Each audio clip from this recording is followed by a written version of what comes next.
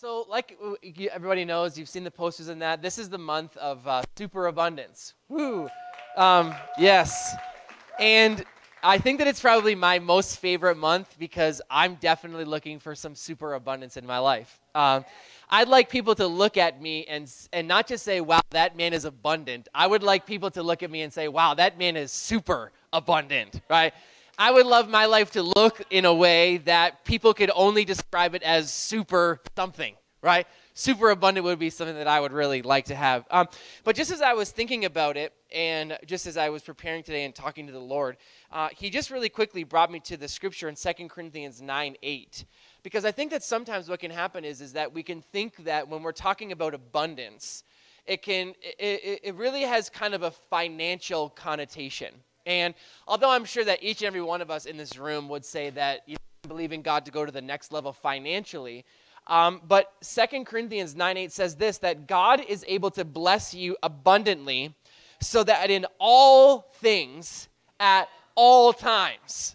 Okay? So when we're talking about abundance, we're not just talking about financial abundance.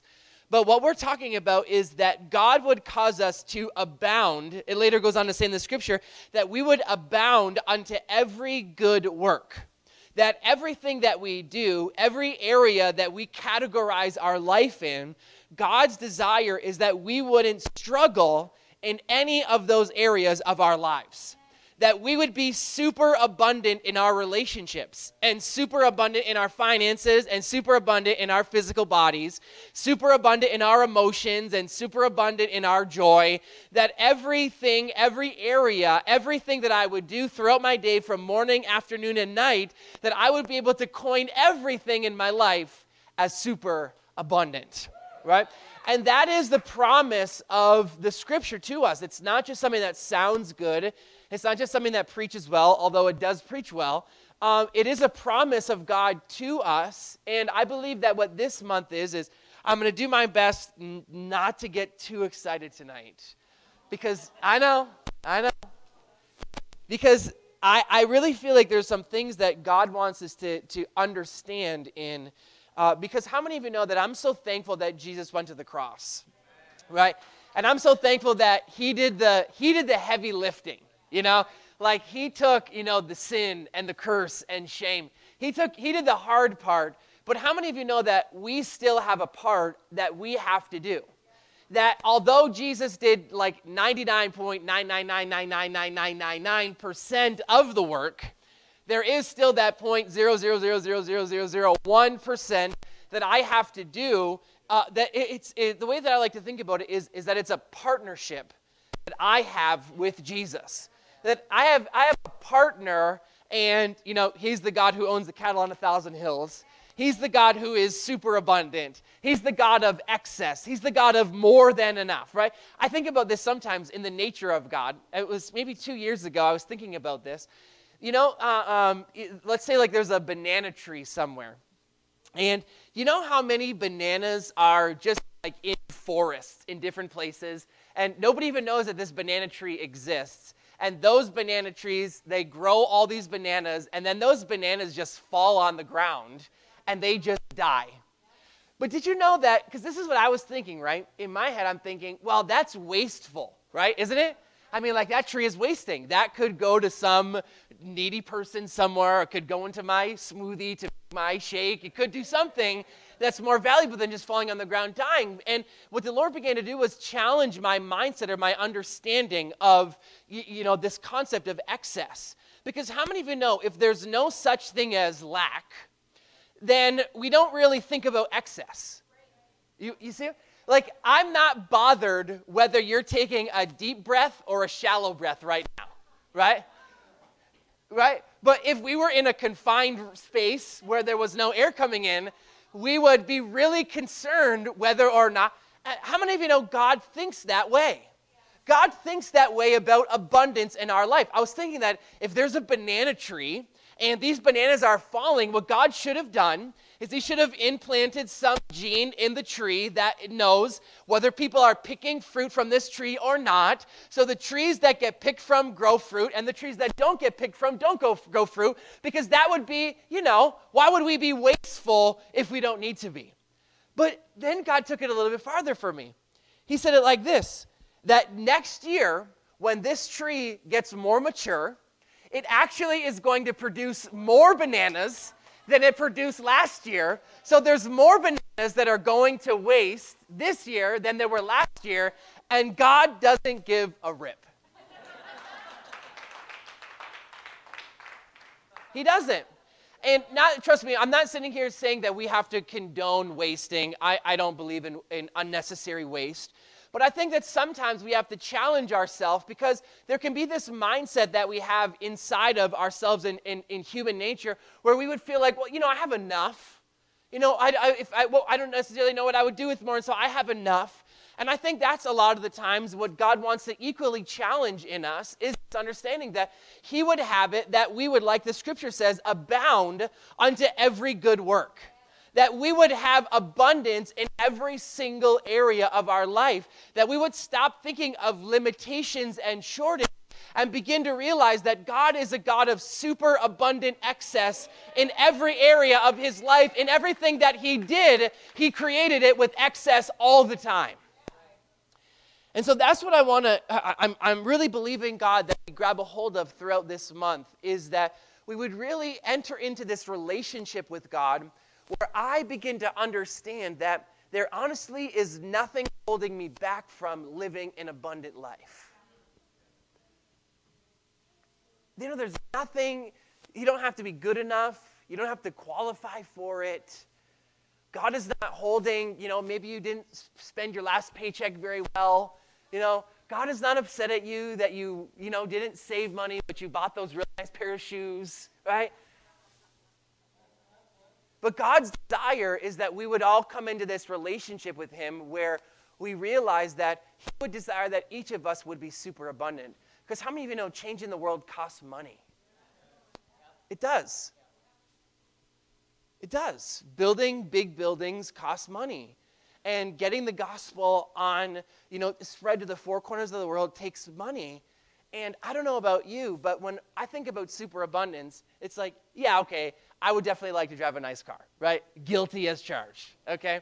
But I'm thinking, man, the amount that we could do if each and every one of us in this place was millionaires, say thank you, Jesus.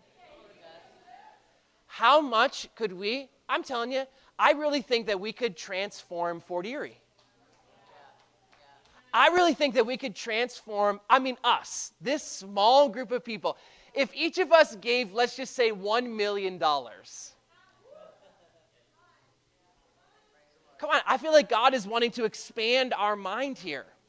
If each of us was just to give $1 million, imagine what we could do. That'd be like $100 million. And maybe you're like, $1 million, I could never, oh man. God, maybe you can't, right? Maybe you can't. But I tell you something, God can. God can. And so I want to spend a little bit of time talking about this, and I'm gonna get into this because, we realize that talking about the blessing and prosperity, it is literally throughout the entire Bible. I'm pretty sure that wealth is one of the most talked about concepts in the scriptures. More than healing, more than salvation, wealth is one of the most talked about items that we would read about from Genesis to Revelations. And I believe that's because in every culture of the world, like the saying is, he who has the gold makes the rules, right? And the people who have the money are the people who get to determine what goes.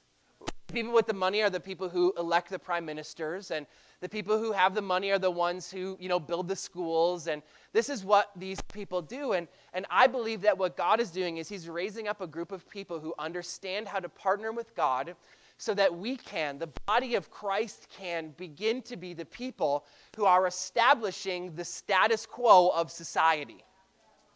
That, you could share a little bit of that if you want to be one of those people, right? That no longer are we going to Facebook and ranting about how we don't like our prime minister, right?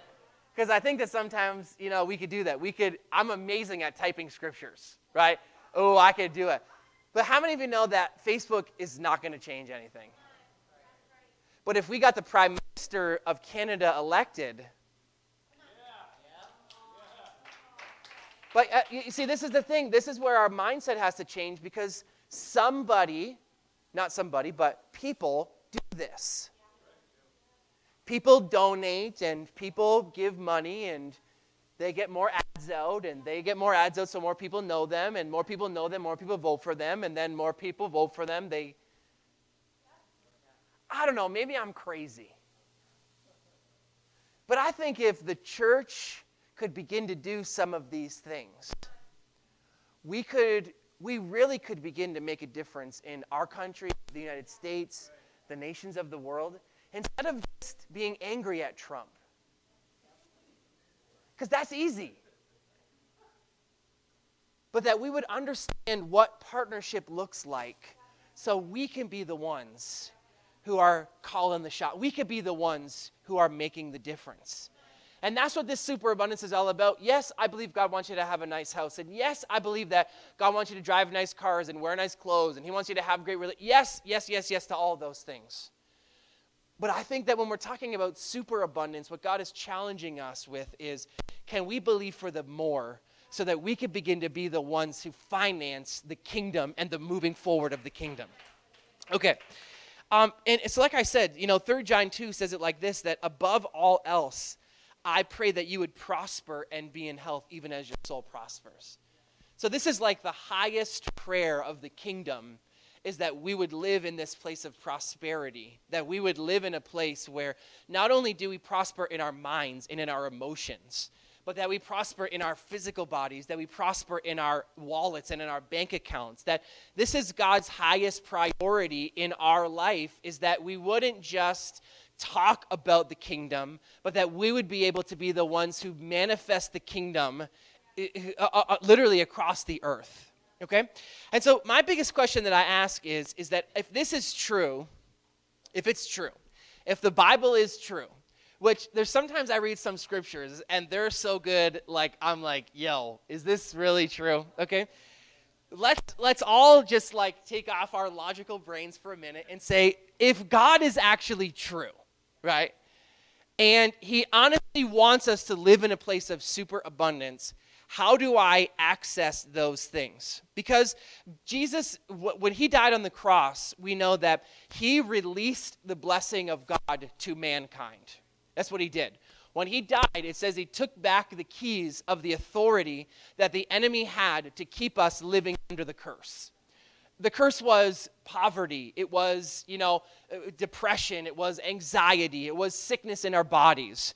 When Jesus came and he died, he stripped all the power that the enemy had in order to keep you stuck under those things. Okay? So I realized immediately that, I love to think of it like this, that if we ever have a question, the cross has already answered those questions for us. That if I go to the cross and I ask, do you want me to be healthy? The cross has already answered that question for me, yes, with a resounding yes. Does the cross want me to be prosperous, right? It's already answered my question with a resounding yes. And so I realized that God's part is already done. He already did in my life as much as he was going to do. 2,000 years ago, he already decided that your past, present, and future would be super abundant in every possible way. Okay, are you with me? We don't have to ask God, do you want me to be prosperous? Because 2,000 years ago, Jesus already answered that question for us, right? It's where the scripture says, if God would go all the way as to put Jesus on the cross for you, what now? Like, if he gave his all for you, what could you ask him that he also wouldn't do? You understand? And so I realized that God has already answered this question when I ask him, do you want me to live in a place of abundance and prosperity? The answer is a resounding yes. And so I realized, okay, so if it's not God, okay, let's start here. If it's not the enemy stopping me from being super abundant, because we know Jesus, he already dealt with him. Okay? It's not God who's keeping the blessing from me, because we know that Jesus, the Bible says it was once for all, right? It was God blessed me just as much as he blessed Caleb, as much as he blessed somebody out there who's kicking babies on the corner, right? That was a joke, right? Please don't kick babies, okay? God blessed each of us the same. So I realized it's not the enemy. It's not God.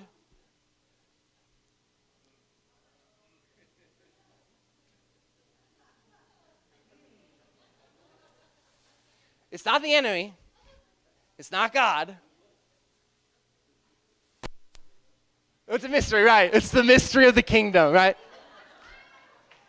No, but here, this is what I want you to understand, is that if it's not the enemy who's keeping me stuck, if it's not God who's keeping me from the blessing, then it's simply that I don't understand my right. Come on. I don't understand my right as, like, God is my partner. He's my covenant partner. So there's something that I'm missing in my understanding of what is actually mine and how do I get that thing activated in my life. And so I began to think about this because I really wanted to understand this. It's funny how getting married and having a child really makes you interested in having more money, right? I mean, I don't know why, but it just does, right? And so I've been really going after this idea, studying it, because I'm thinking, Lord, if this is my right, it's like this is my birthright, right? As a son of God, this is my right to live abundant. I want to understand, what am I missing?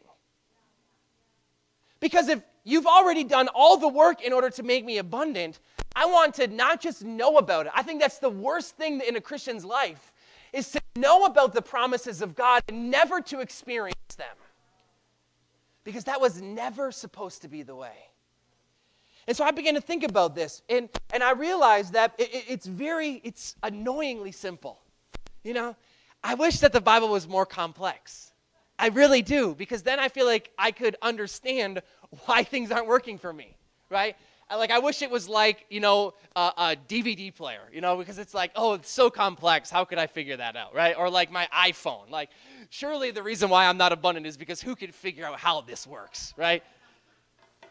But, that's not the case. It's not the case. Because, the Old Testament was about,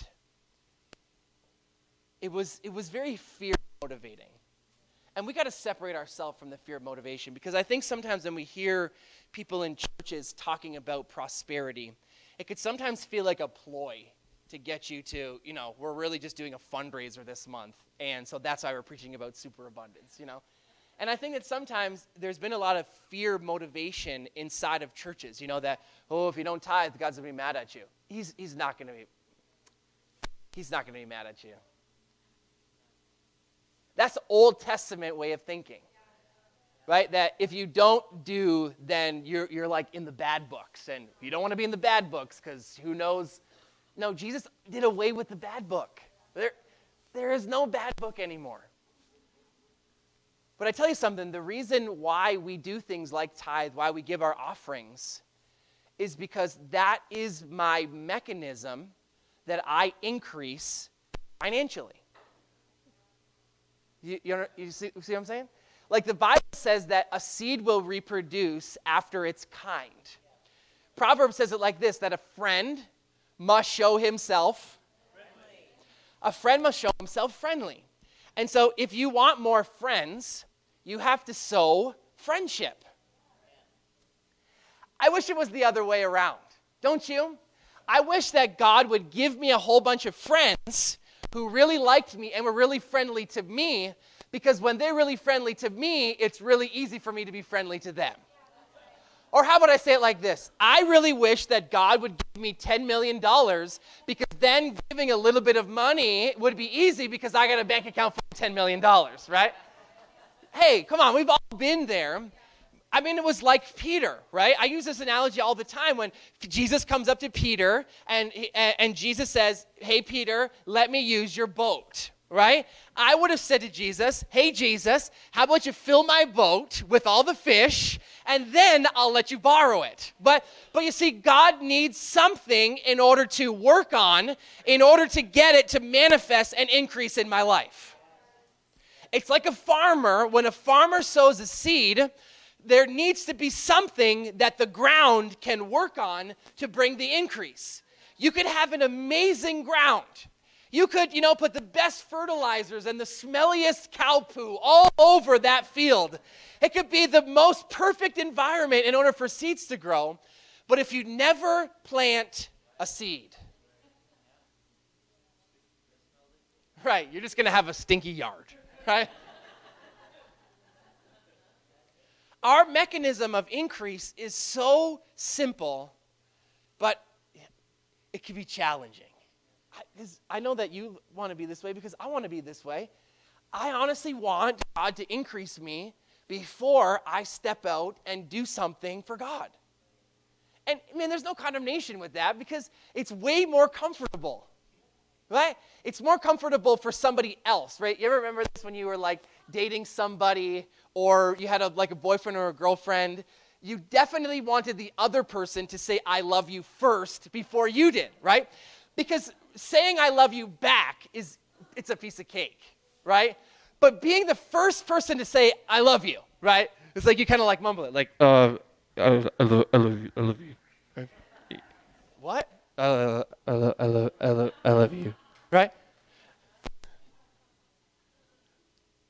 It's challenging having to be the one who takes the step out. But I tell you something, God has paved the path to prosperity. And all we have to do is engage with the principles that he's already laid out. Galatians 6:7 says it like this: whatever a man sows, that shall he also reap.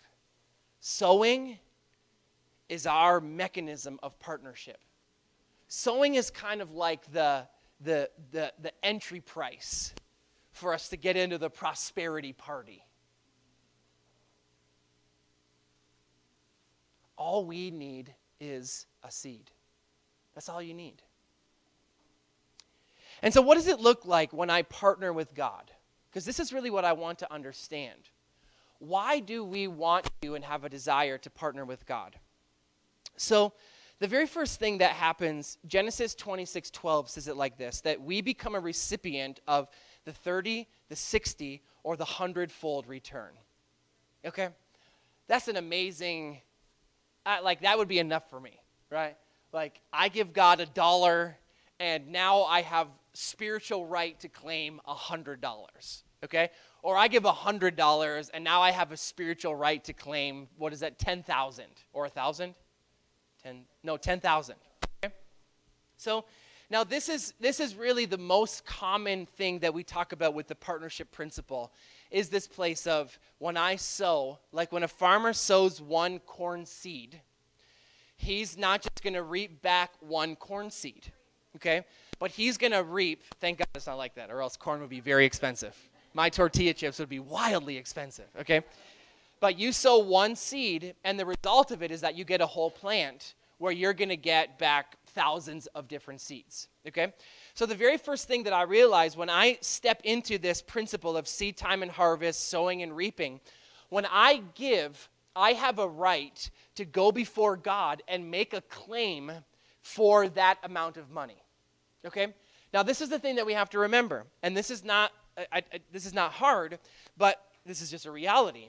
If we aren't giving, okay, because we're talking about superabundance here, and this is like a class, okay? So I'm just throwing out information at you, okay? But if we don't sow, we have no right to ask God to increase us. Okay? And I'm just going in reverse, right? We just went forward, and now we just went backwards, okay? So when I give, I can expect that God is going to give to me. If I don't give, I really shouldn't expect it, right? That's like if I'm a mean person, I honestly shouldn't expect to ever have friends. You understand what I'm saying? If I'm a jerk to my wife, I shouldn't expect her not to spit in my dinner, right? You understand what I'm saying? Right? Because there's a reciprocating action between the two of them. And so if I'm looking to experience the superabundance of God, it starts by me sowing a seed. Now, when I've sown that seed, I step into partnership with God, and I have the right to go before God and say, God, I sowed $1, so now you have to give me my $100. It's tough, right? But wouldn't you do that to your bank? Wouldn't you? If your bank came to you and said, if you put this dollar in, at the end of the year, I'll give you $100. The end of the year comes, and there's still $1 in there. How many of you are like, oh, shoot, guess it didn't work out? No, nobody's going to do that. Hey, that's right, lady. Right? But that's what it does, right? Doesn't the scripture say what? Come what? Boldly before the throne of grace? So when I engage in the principle, I have the right to go boldly before my Father's throne and say, Lord, I sowed this seed. Now I'm thanking you for my harvest. Okay? And so, hey, and can I tell you something? This is an active process. And I think that that's sometimes where when we give and we don't receive, it's because we're like a farmer and, we sow all the seed in the ground, but, we never actually go out for harvest time.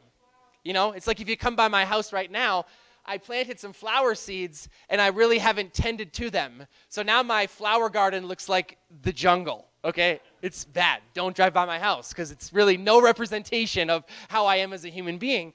But that's sometimes what we can do is we forget that when I sow, there is an active process in harvesting, right? Like Tim, I remember this. This was years ago. You were telling me this story, and so sorry if I'm just throwing this out there, but it just came to my mind. Tim was going to give his testimony one day, but I remember you telling the story of how you were sowing and sowing and sowing, and the Lord gave you this revelation or something, and you would walk the train tracks. And you would get before God as you walked on the train tracks, and you would say just that, God, I have done my part. And now I have a right, I have a covenant partnership right for me to expect you to step in and do your part.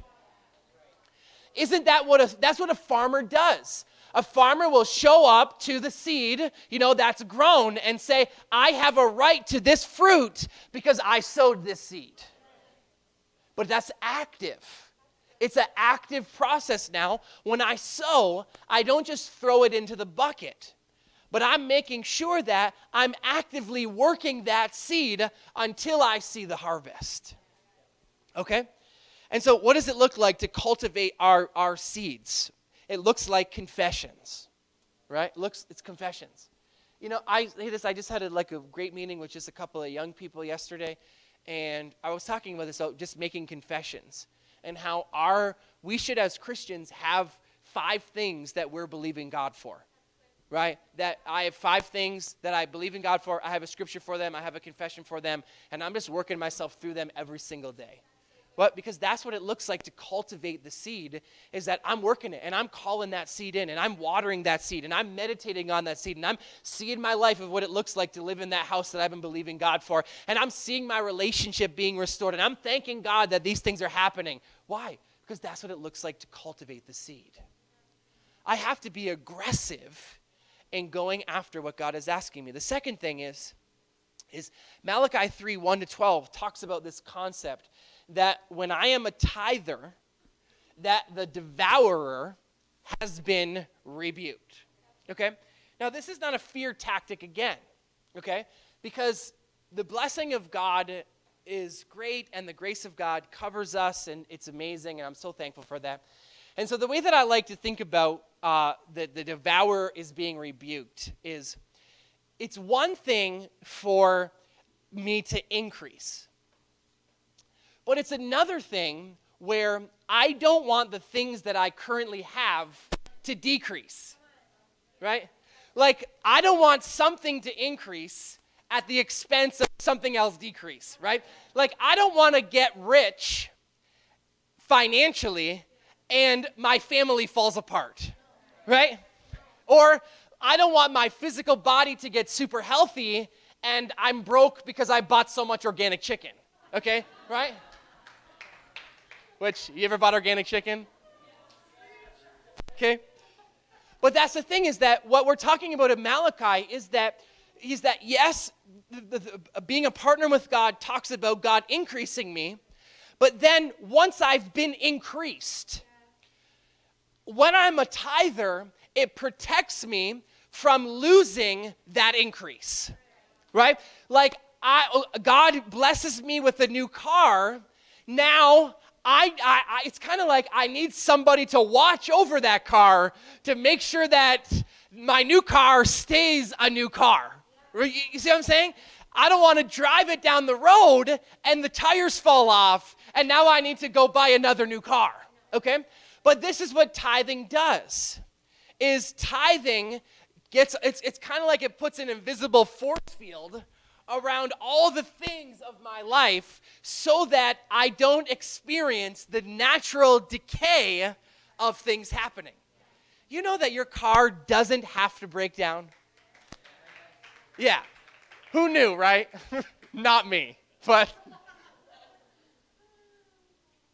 that our relationships, as they get older, they don't have to get worse.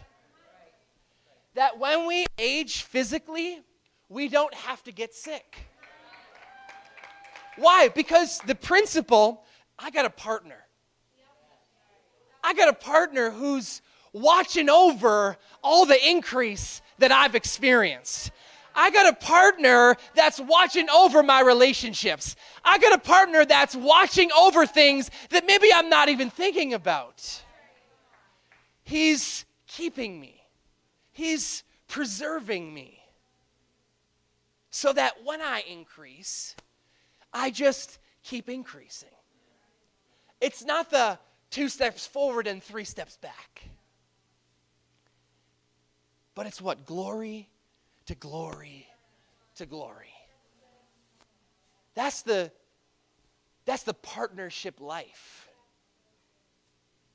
That we wouldn't be up some days and down the next, but that we would be up and then we'd go a little higher and a little higher, and we get a little healthier, and we get a little bit smarter, and we get a little bit stronger. What? That's the life of a partner, because God now protects us. The third thing is, and I'm done with this, and I'm right on time. Thank you. The third thing is the double portion. Turn to your neighbor and say the double portion. Okay. This is one of those things that's not necessarily talked about. Usually we talk about the double portion in terms of anointing. You know, like Elijah and Elisha, you're going to get the double portion, right? Like people pray that over me all the time because my dad, if you don't know, he's the senior pastor of the church. And so people will pray over me all the time. It's kind of like the easiest prophetic word to give the son, right? Oh, I see the Lord and he's going to give you double. And it's like, yeah, thanks. But like, that's right. And so, but I realized that the double portion goes beyond just anointings. That the double portion anointing is something that as a partner I can access. But the interesting thing about this is in order to get the double, I'm not partnering with God.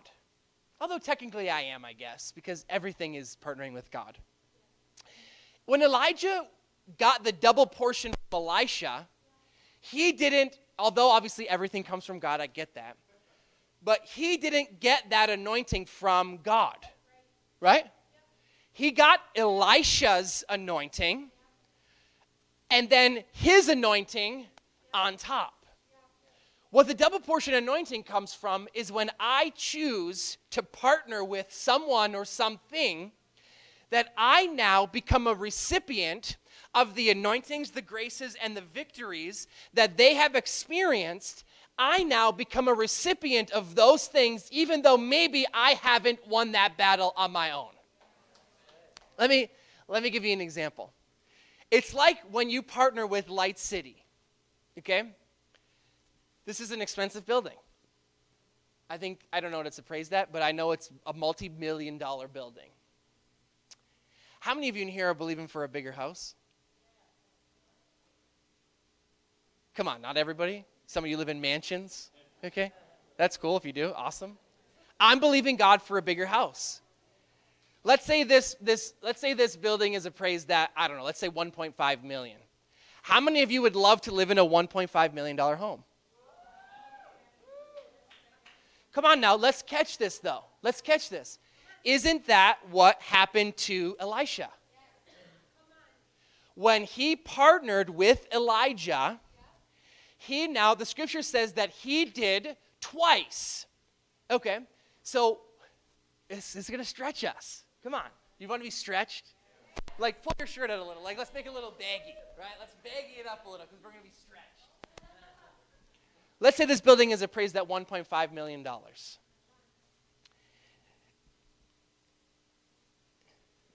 Turn to your neighbor and say, it's the devil. If this building is appraised at $1.5 million, ready? And you partner, come on, ready? You partner with victory. Like all those times you've been sowing faithfully to give. You have a right.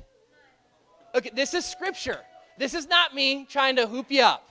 This is scripture, okay? Like double, it means double, right? Like if you look up the word double, double means double, like twice as much, okay? Listen, because this is where partnership takes me, is it begins to make me realize that God has literally knocked the spigot off of what's possible in my life. Maybe you never thought that you could live in a nicer house than you live in. I'm here to tell you this evening that God makes all things possible. Listen, so let's say that this building is appraised for $1.5 million. You partner with Victory or Light City. Whatever. Maybe you partner with Victory in the past, and now you're partnering with Light City. When I sow into this, when I partner with what God is doing, I have a right to claim double. So, if their house, Light City's house, is appraised at $1.5 million, I have a right. Come on. The same right that I have to, when I get sick, I have a right to expect healing. The same right that I have to expect that when I'm friendly, I will have friends. I have that kind of a right to go before God in heaven and expect that God is going to make a way where maybe there's no obvious way around you. Maybe you've never even thought about living in a house that big, but you have a right to expect to live in a $3 million house. Okay, and listen.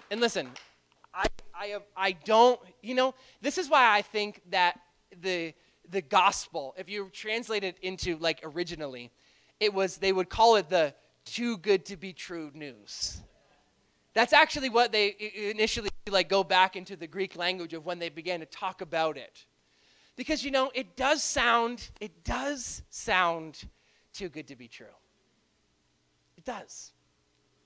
But, I think that our whole religion, or whatever you'd call this, relationship, is founded on something that really is too good to be true. If I could believe that Jesus would die on a cross for me, come on. If I could believe that he would go to the whipping post for me, if I could believe that he would do all that for me, do I honestly think, come on, and I'm not talking about, living up in your nice house like Scrooge. I'm talking about abundance, so that while you're living in your big house, you're writing checks to build orphanages, and you're doing things to promote the gospel, okay? What would he not do for you? What would he not do? But this is where we have to begin to change our mindset on the way that I think about things. That when I sow, you know that $10 that you put in the offering today? When I sow, that's a seed. That I have a God-given right, a partnership right, to expect that God would multiply that seed. What does it say? Good measure, pressed down, shaken together, running over. I have a right as a partner to expect that God is able. He is able, he is willing, and he is able to do exceedingly, abundantly, above and beyond. Come on, this is not me talking about this. This is him defining himself. He's exceedingly, abundantly, above and beyond all we could ask or think or imagine. It's time to change our minds. It's time to change our mindsets and realize, what does it mean to be a son or a daughter of God? Heavenly Father, we so thank you for just your truth in the Word and how your truth equips us, it emboldens us, it awakens us to the reality of who we are and who we've been created to be.